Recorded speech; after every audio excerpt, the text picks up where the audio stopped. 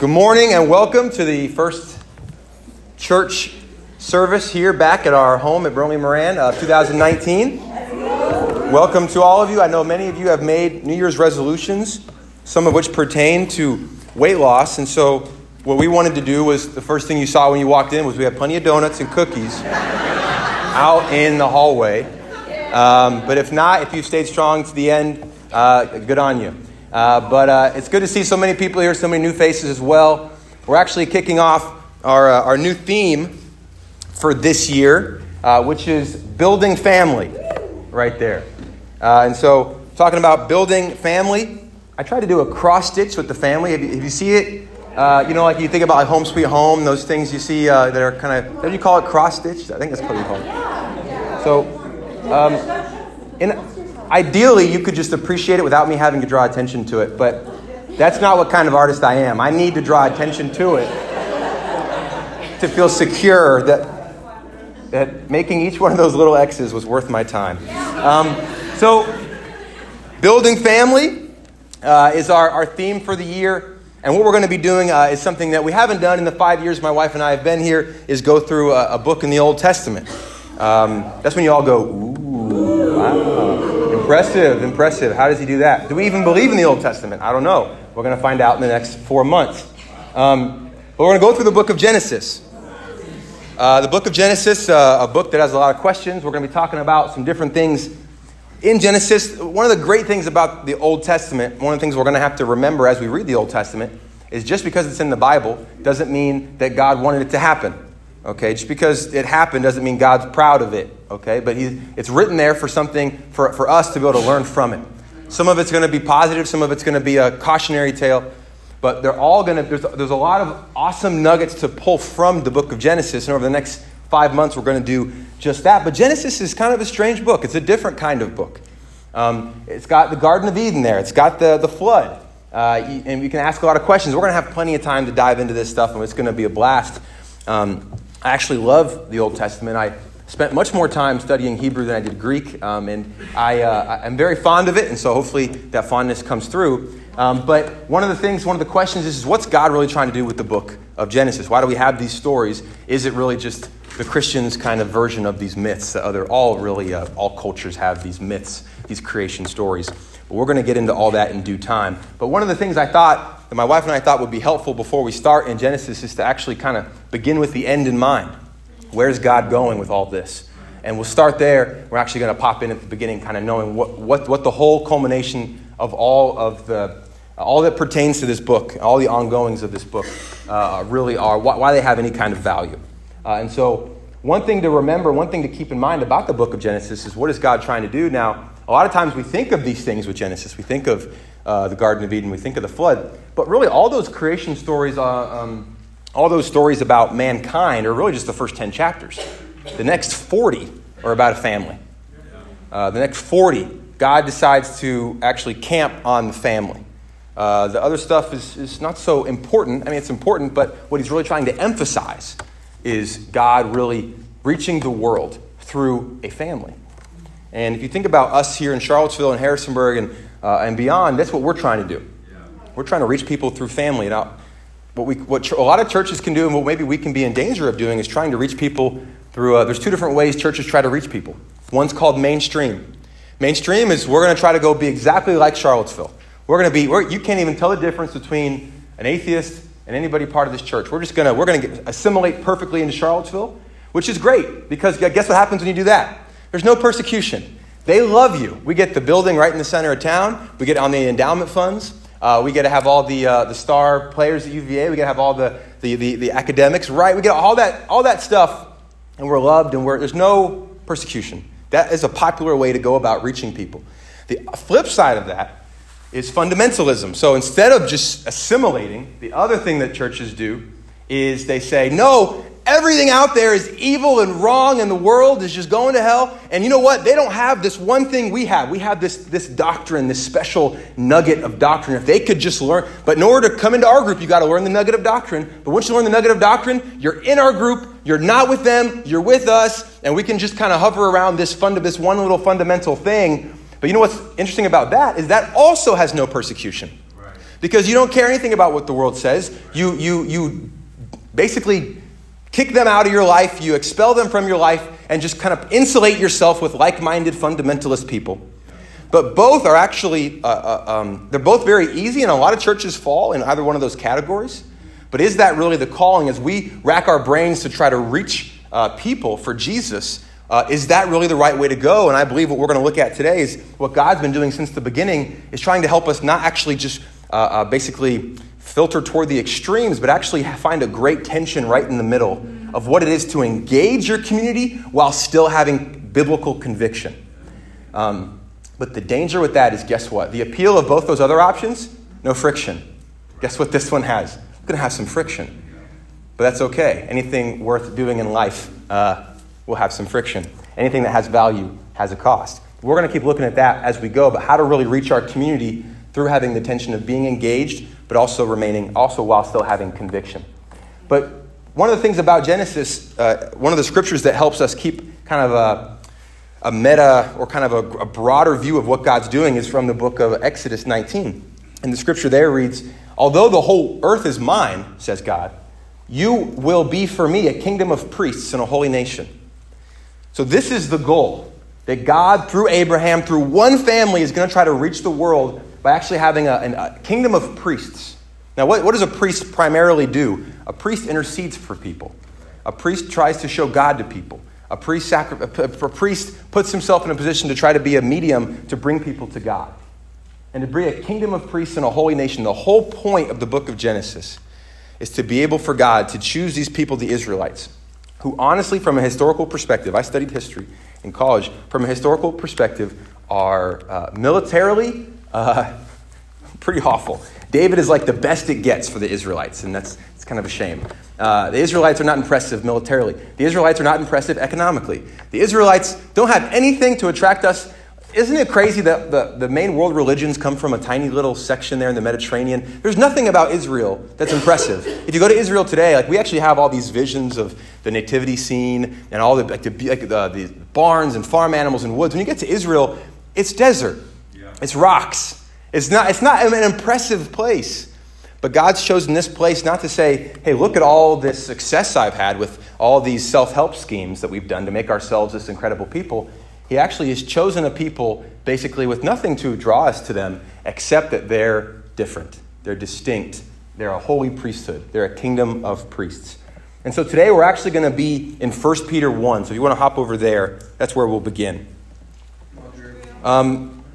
Actually, Jacob Roney here just got back from London. I don't know if Jacob's still here, but Param was just there. But this is a map of the UK. And when we read a book like Genesis, one of the things that's easy to do is just make it moralistic. Okay, Abraham, was deceitful and cowardly toward his wife. So, you know what, men? Don't be deceitful and don't be cowardly. Stand up and be a good husband. That was what most people do when they read the Old Testament.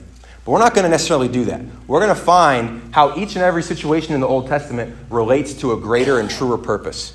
If you notice in the map of the UK here, no matter which road you're on, they all lead to the same place. All roads lead to London. And so if we were to zoom in even, pick a road, pick a spot, you're going to get to London. All roads lead to London. And in the same way in the Bible, all scripture leads to Jesus. Every scripture in some way is reminding us or pointing us toward the truer and greater purpose, the truer and greater truth, which is Jesus. And so when we go through the book of Genesis, we got to have a lens of how does this relate to Jesus. Now, I know one of the things I've heard, I'm not myself a parent, but I've heard, and I could see it being very tempting as a parent, when your kid does something wrong, to just go to a scripture in the Bible and say, look, it says not to do that, so don't do that. And that's very easy and nice. But it teaches the kid to be like, oh, the Bible said, it's just a blind, not blind, but just, I guess, rote obedience to a commandment. But every scripture actually is not just do this, do that, but it actually should point us to a deeper truth of what Jesus is trying to say. I had a friend of mine who was raised in a Christian family, and he said that it was funny. He jokes about it now, but every time he did something wrong, his dad would sit him down And they look at a scripture, but his dad would always ask the same questions about, what would Jesus think about this? And how does this relate to Jesus? And as a kid, he's like, I just had no idea what the answer was to any of that. Like, that just made no sense to me. But he was trying to help his son think a little bit deeper and a little bit truer about what these passages mean and what they are and how they can relate to all of us. So I say all of that to set up this passage, which is our theme passage for the next 6 months in 1 Peter 1. The title of my lesson today is The Precious Cornerstone. After I finish in about 15 minutes here, we're going to take communion together and wrap up service. What have you been working so hard on these past few weeks and years? A lot of us spend so much time, so much energy to get one thing in our life to be really good. Yeah. Just that one thing. And if we have that one thing, we fall back on it. And if that one thing is your relationship with your spouse, maybe things at your job don't go well, but you fall back on this, at least my marriage is okay. That's your everything. That's your deeper truth. For students, I see it a lot of times. Students who get scholarships to UVA for academics or athletics. One of the things I hear a lot from athletes is they were the best at their school in high school, and then they come to UVA and they're like, man, this is really hard. Everyone's good. And it's actually not just sort of a healthy, well, now I'm going to still do my best. It really shocks them and it destroys them because for 15 years, 18 years, they've been building an identity. They've been building a life. It is, I'm a really good I'm a really good athlete. And when that is crushed, it's not just, it hurts. It's actually like depression. And it's anxiety. Because this was their everything. This was their fallback. For those of us who it's our job. As long as things at our job are good, we're good. Yeah. And so all of us have this cornerstone, if you will. And 1 Peter 1:24 talks about this cornerstone. We'll start there. It says, all people are like grass, and all their glory is like the flowers of the field. The grass withers and the flowers fall, but the word of the Lord endures forever. And this is the word that was preached to you. Therefore, rid yourselves of all malice and all deceit, hypocrisy, envy, and slander of every kind. In the book of Genesis, we're going to see a lot of those things. We're going to see malice, a lot of deceit, hypocrisy, envy, and slander of every kind. But, like newborn babies, crave pure spiritual milk, so that by it you may grow up in your salvation, so that now that you have tasted that the Lord is good.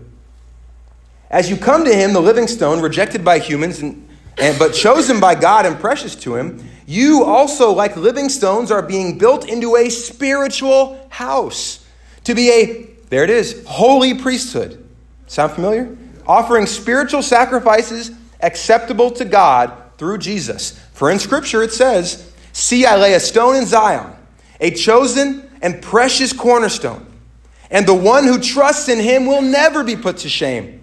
Now to you who believe, this stone is precious. But to those who do not believe, the stone the builders rejected has become the cornerstone, and the stone that caused people to stumble, a rock that makes them fall. They stumble because they disobey the message, which is also what they were destined for. But you are a chosen people, a royal priesthood, a holy nation, God's special possession, that you may declare the praises of him who called you out of darkness into his wonderful light. Once you were not a people, but now you are the people of God. Once you had not received mercy, but now you have received mercy. Peter is trying to help his church understand that we've received all these good things. And if you're a disciple this morning, you understand what that's like. You understand that a lot of us, we were in darkness. We were in slavery to sin. We had no hope. We had not received mercy. But now that we've tasted what the Lord can do through his goodness and through his favor and through all the blessings he can give, not things really, but all the true spiritual things God can give, we have a purpose. And it's not one of the things, I was talking to a guy who mentors me, another pastor and another minister. And I told him that I don't like religious music. And he laughed. He's like, you're a pastor. And I was like, I know. People think that I'm supposed to, that I just go home and listen to Christian rock all day, I guess, or something, and just doodle, Christian lyrics. But I have trouble. I was raised in a very religious area, and everyone was Christian and religious. And Now part of it is I got to make sure I'm not being judgmental, but a part of it is too it reminds me of something that's so fake. You know, it's so fake to a lot of people. And you think about, I lost where I was going with that, but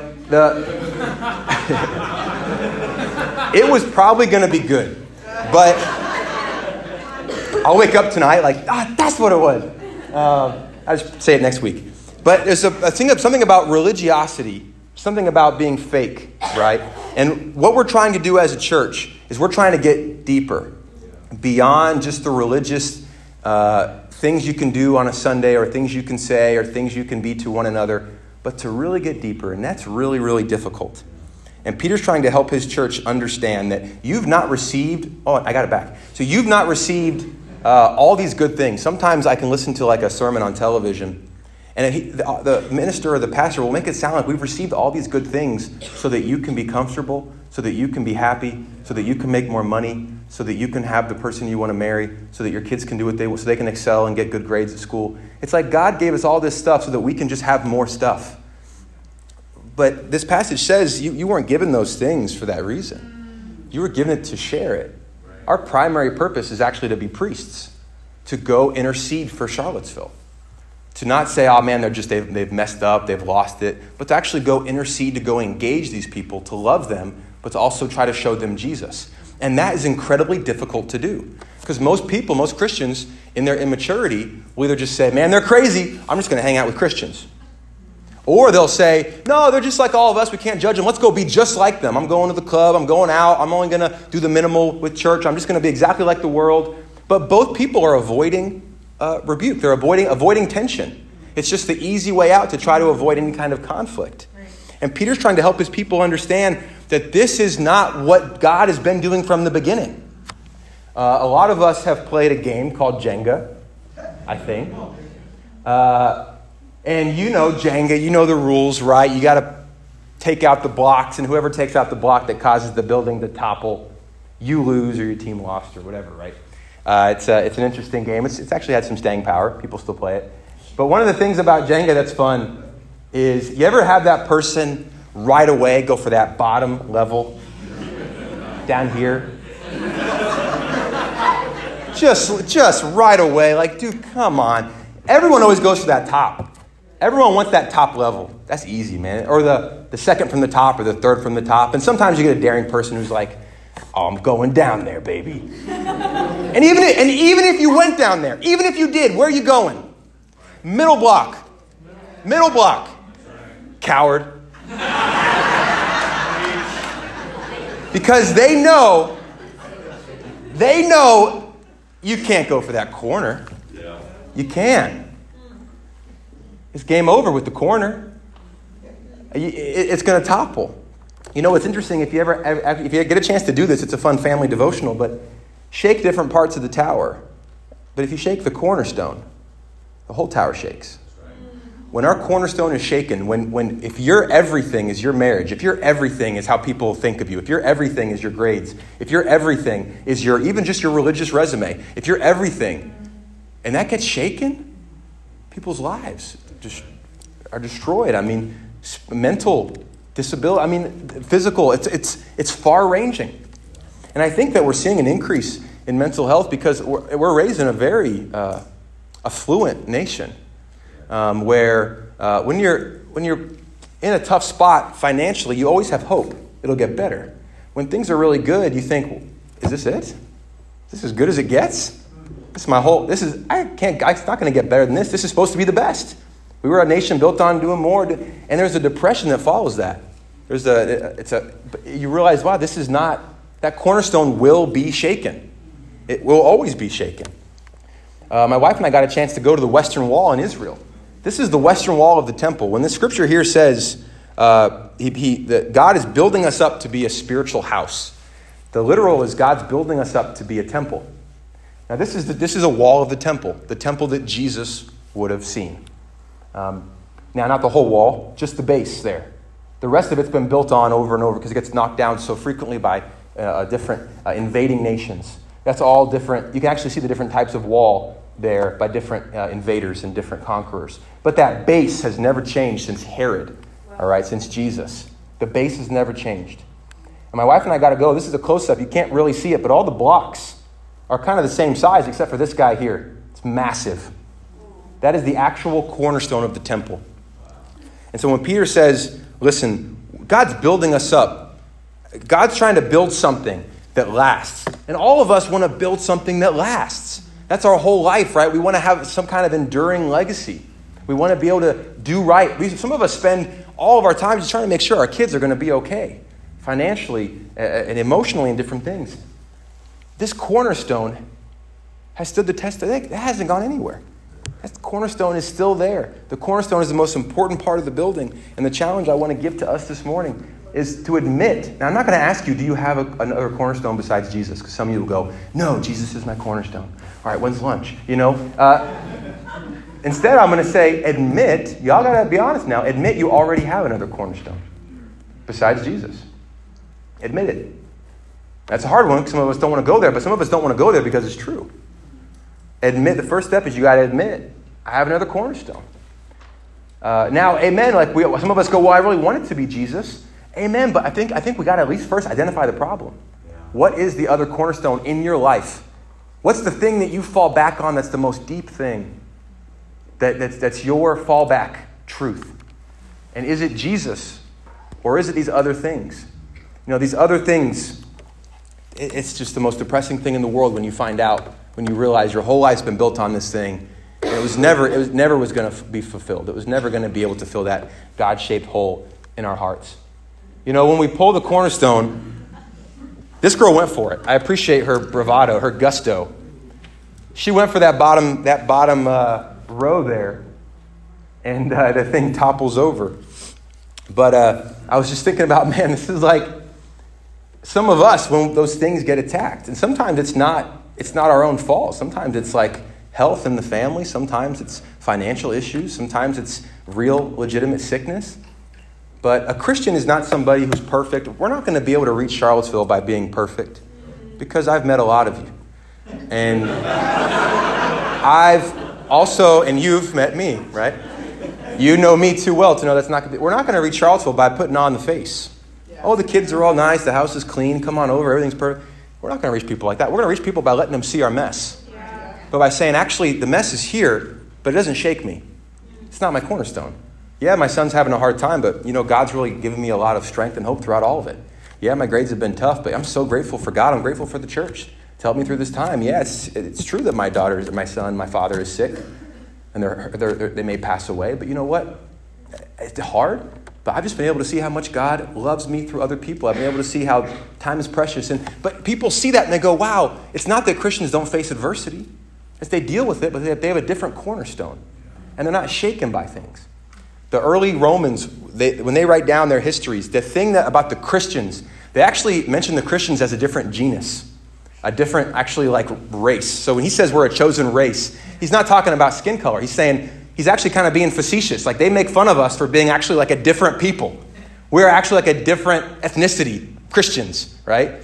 But he says, listen, the Romans, they remarked that the Christians, the thing that stood out to them was how they died. He's like, man, they died different. They don't yell, they don't scream. Pregnant women dying at peace. That's incredible. But it's because they had cornerstone. They had a cornerstone in Jesus.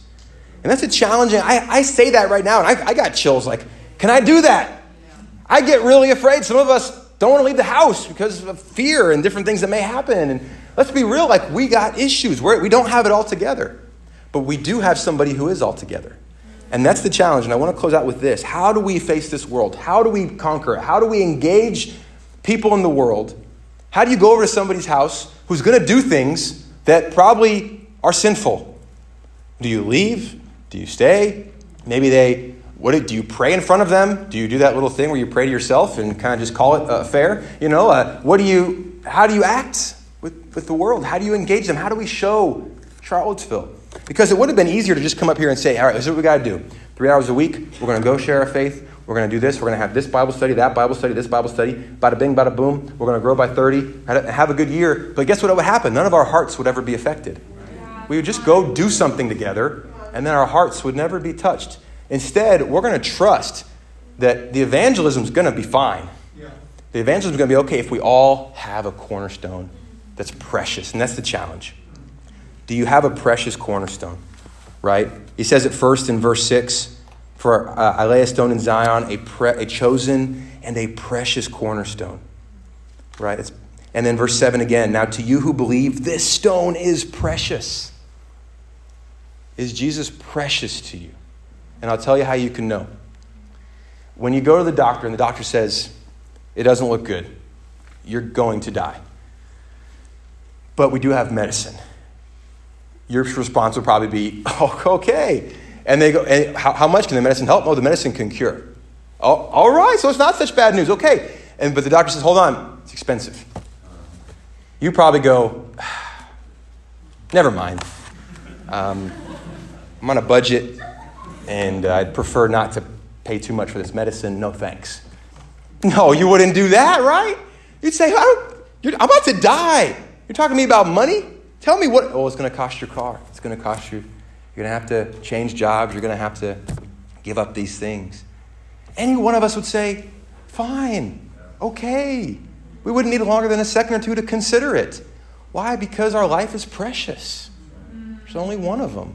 We'd give up those things in a second, but time and time again, for a lot of us, Christ is not the one that gets chosen. It comes down to midweek's coming up this week, right?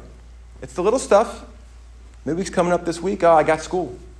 But Jesus is precious to me, right? We got stuff. We have a whole new slate of a youth and family devotional for our kids this year and for our parents. There is an awesome opportunity for your kid to be able to see Jesus and start building a cornerstone in their life now.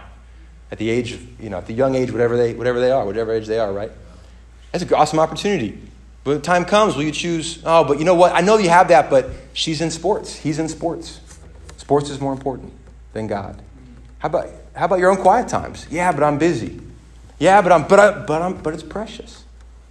And I say that to you, and as I'm saying it, I'm challenging myself as well, because to be honest, I think a lot of us, we believe it in our head. But it's really, really, really difficult to live out a life where Jesus is precious. Yeah. The beauty of it is that none of us are expected to get it perfectly right.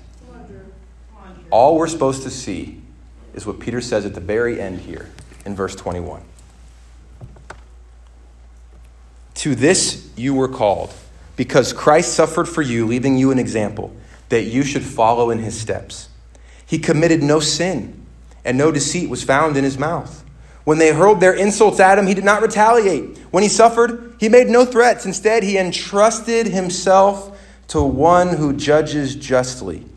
He himself bore our sins in his body on the cross, so that we might die to sins and live for righteousness. By his wounds you have been healed.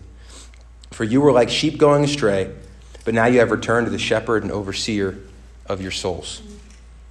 What's beautiful is that we don't have to go out there and say, Drew, how do I do that?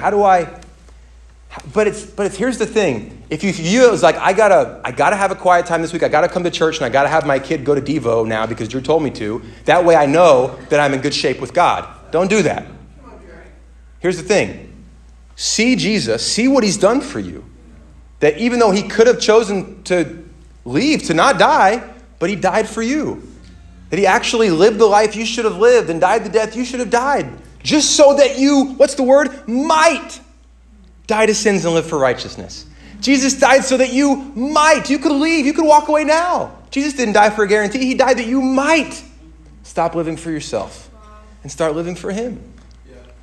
And so you see how the perspective changes. And the perspective becomes, I want my kid to be able to do well in sports, but I also want them, and it's more important that they know Jesus. So what I'm going to do is I'm going to get advice about what's best. Yeah, I need to have quiet times, but I've been tired this week. It's been a hard week. So many things have come up. You know what I need to do? I need to pray for strength. I need to get help. And I need to be honest, I blew it this week, but you know what? It's okay. Because next week I'm really going to go after trying to be more connected with God. And you know what? I know midweek's coming up, and I haven't really been to very many of them. But honestly, I just don't like going because Wednesdays are hard at work. Wednesdays are really hard. But instead of I got to go to earn righteousness, no, how about I just get advice? Or how about I talk to somebody about how I'm feeling?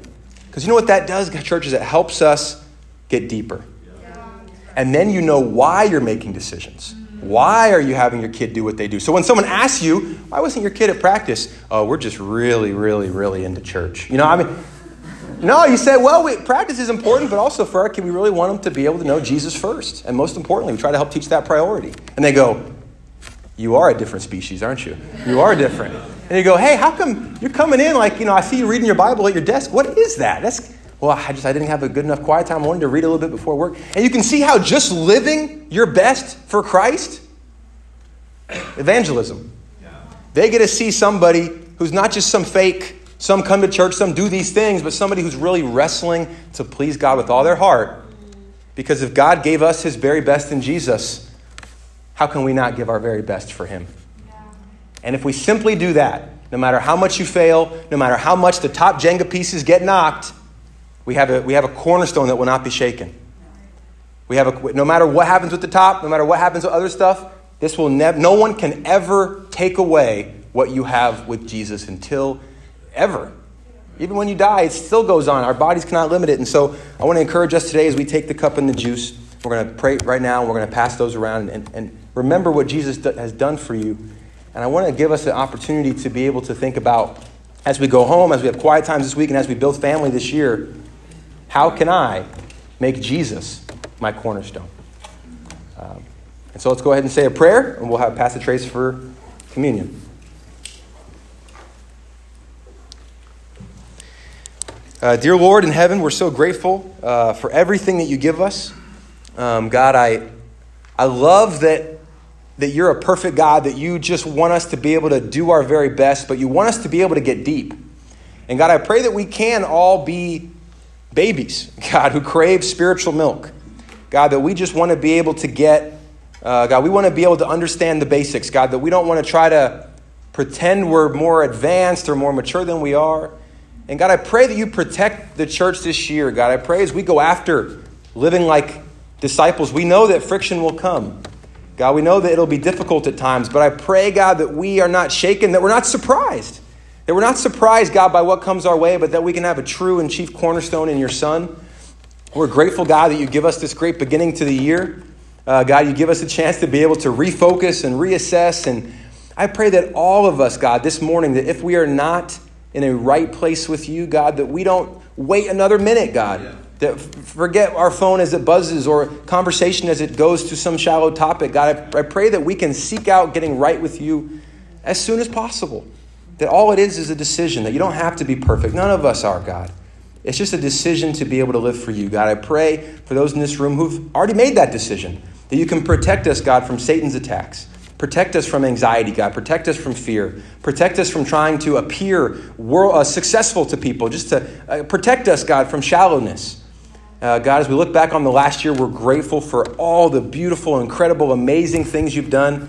God, I know my wife and I are so grateful for this church. We're so grateful for all the people who fight so hard just to please you in situations apparently much more difficult than our own. God, we're grateful for the examples in the church. We're grateful for the fathers, the husbands, the wives, the mothers. God, we're grateful for the friends, the peers. We're grateful for the children. God, that we get to see their joy, or your joy in them. God, you've just given us so much, and I just thank you for that. And as I even preached this morning, God, I just thought, oh my goodness, God, how much have you done? It's miracles that none of us can take any credit for. We love you, God. We're grateful for that. And I pray that as we take the bread and the juice, that we're not guilty. I pray we're not guilty, God. I pray we're not ashamed. But rather, God, I pray that we can remember your Son. And it's in his name we pray. Amen.